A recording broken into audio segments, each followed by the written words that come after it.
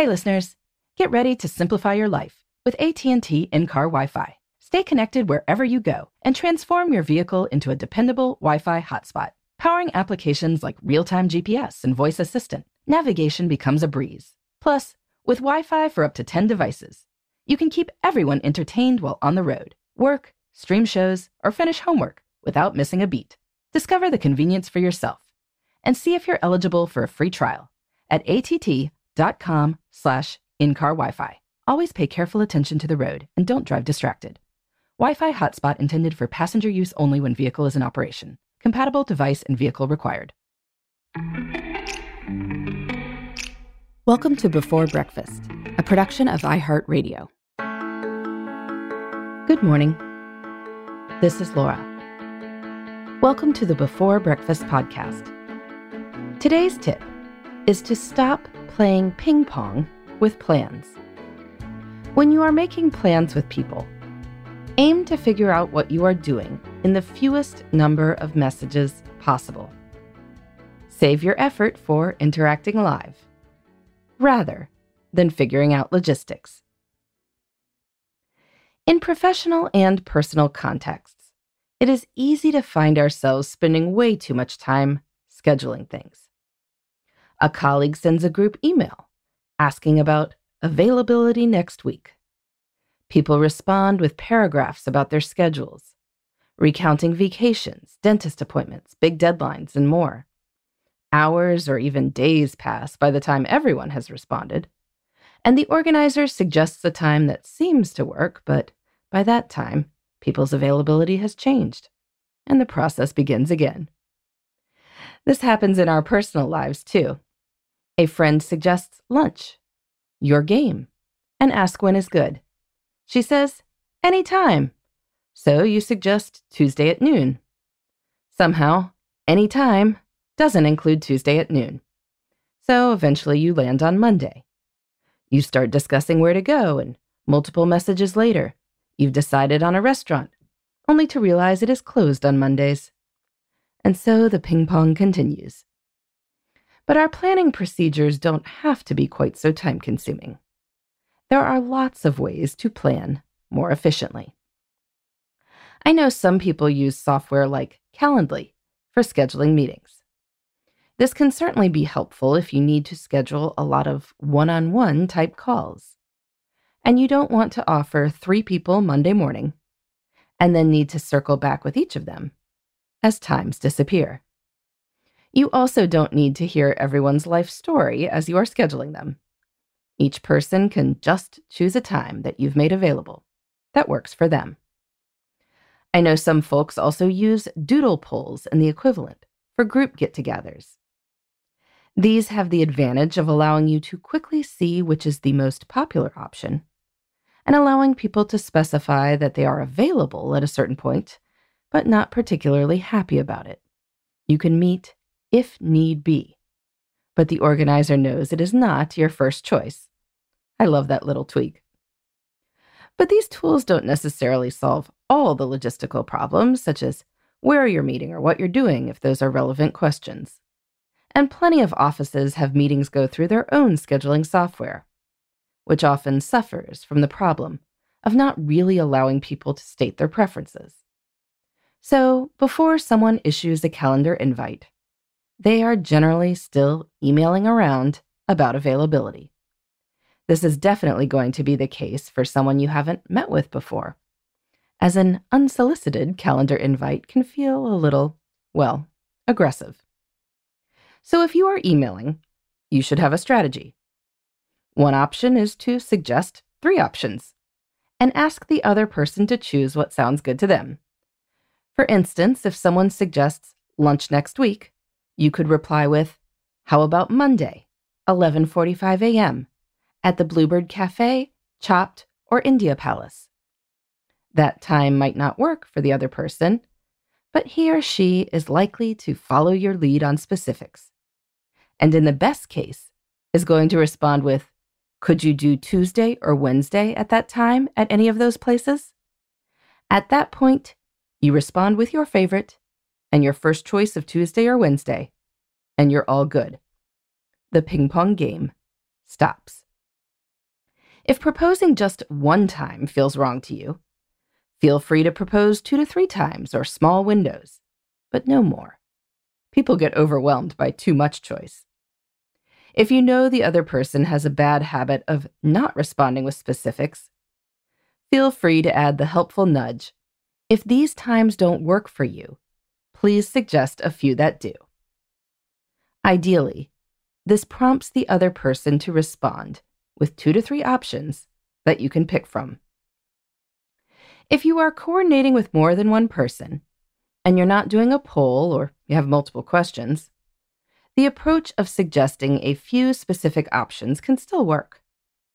Ask people to reply by a specific time with all the options that work for them. Then you can choose the one that's the best fit and communicate the plan. For instance, you might write, "By the end of the day today, please reply just to me to let me know whether you are available for a Zoom meeting Monday at 10, Tuesday at 1, and/or Thursday at 9. Please let me know all the times that are possible for you. Then I will see what works for everyone and communicate the plan tomorrow morning." I have taken this approach to scheduling a virtual meeting I do regularly with 4 other people who have busy schedules. Now, I know some people like to come across as flexible, and if you are truly open, that's great. But oftentimes, when people claim to be flexible, they aren't. So be kind and cut down on the ping pong by giving some parameters. If a friend asks where you'd like to go to lunch, you can say, "I'm game for anywhere you choose." But then you truly have to let them choose. And it might be a restaurant in their office lobby, 45 minutes from your place of work. If you have any sort of place preference or dietary requirements, it truly is nicer to just list 3 places that will appeal and are reasonably priced. I mean, unless you're paying for it. If you tell someone, "How about an Italian place in Midtown?" this requires them to do some research. If you suggest an Italian place, you are giving them the easy option of just saying yes.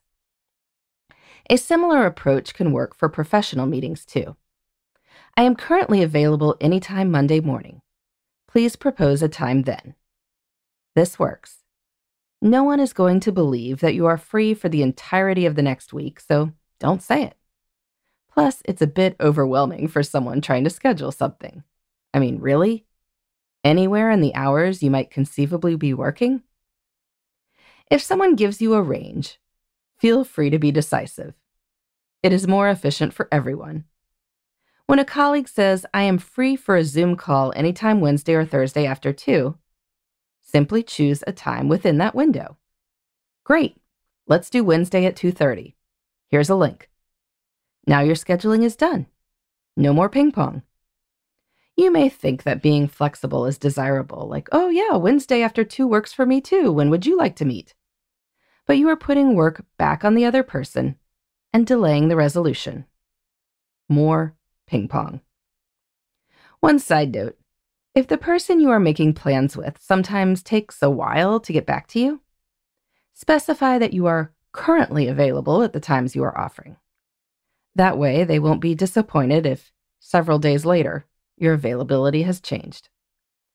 Of course, if we are talking about meeting with a new potential client that you have been pursuing for months, you may want to put calendar holds on all the times you offer, so that you know your schedule won't have changed by the time of the reply. By communicating clearly and acting decisively, we can avoid sinking lots of time into plan ping pong, so we can get on with our lives and enjoy the plans that we have made. In the meantime, this is Laura. Thanks for listening. And here's to making the most of our time.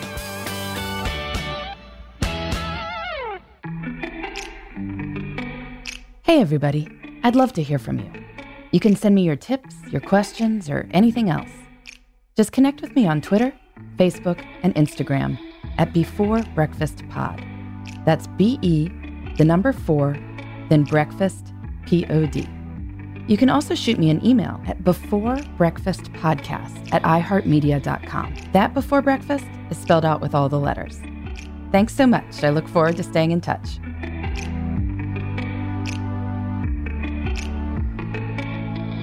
Before Breakfast is a production of iHeartRadio. For more podcasts from iHeartRadio, visit the iHeartRadio app, Apple Podcasts, or wherever you listen to your favorite shows.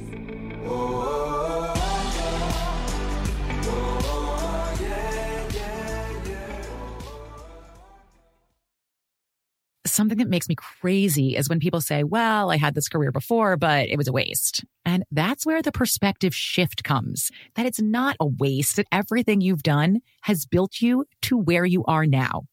This is She Pivots, the podcast where we explore the inspiring pivots women have made and dig deeper into the personal reasons behind them. Join me, Emily Tish Sussman, every Wednesday on She Pivots. Listen to She Pivots on the iHeartRadio app, Apple Podcasts, or wherever you get your podcasts. I'm Saleha Mohsin, and I've covered economic policy for years and reported on how it impacts people across the United States. In 2016, I saw how voters were leaning towards Trump and how so many Americans felt misunderstood by Washington. So I started The Big Take DC. We dig into how money, politics, and power shape government and the consequences for voters. With new episodes every Thursday, you can listen to The Big Take DC on the iHeartRadio app, Apple Podcasts, or wherever you get your podcasts.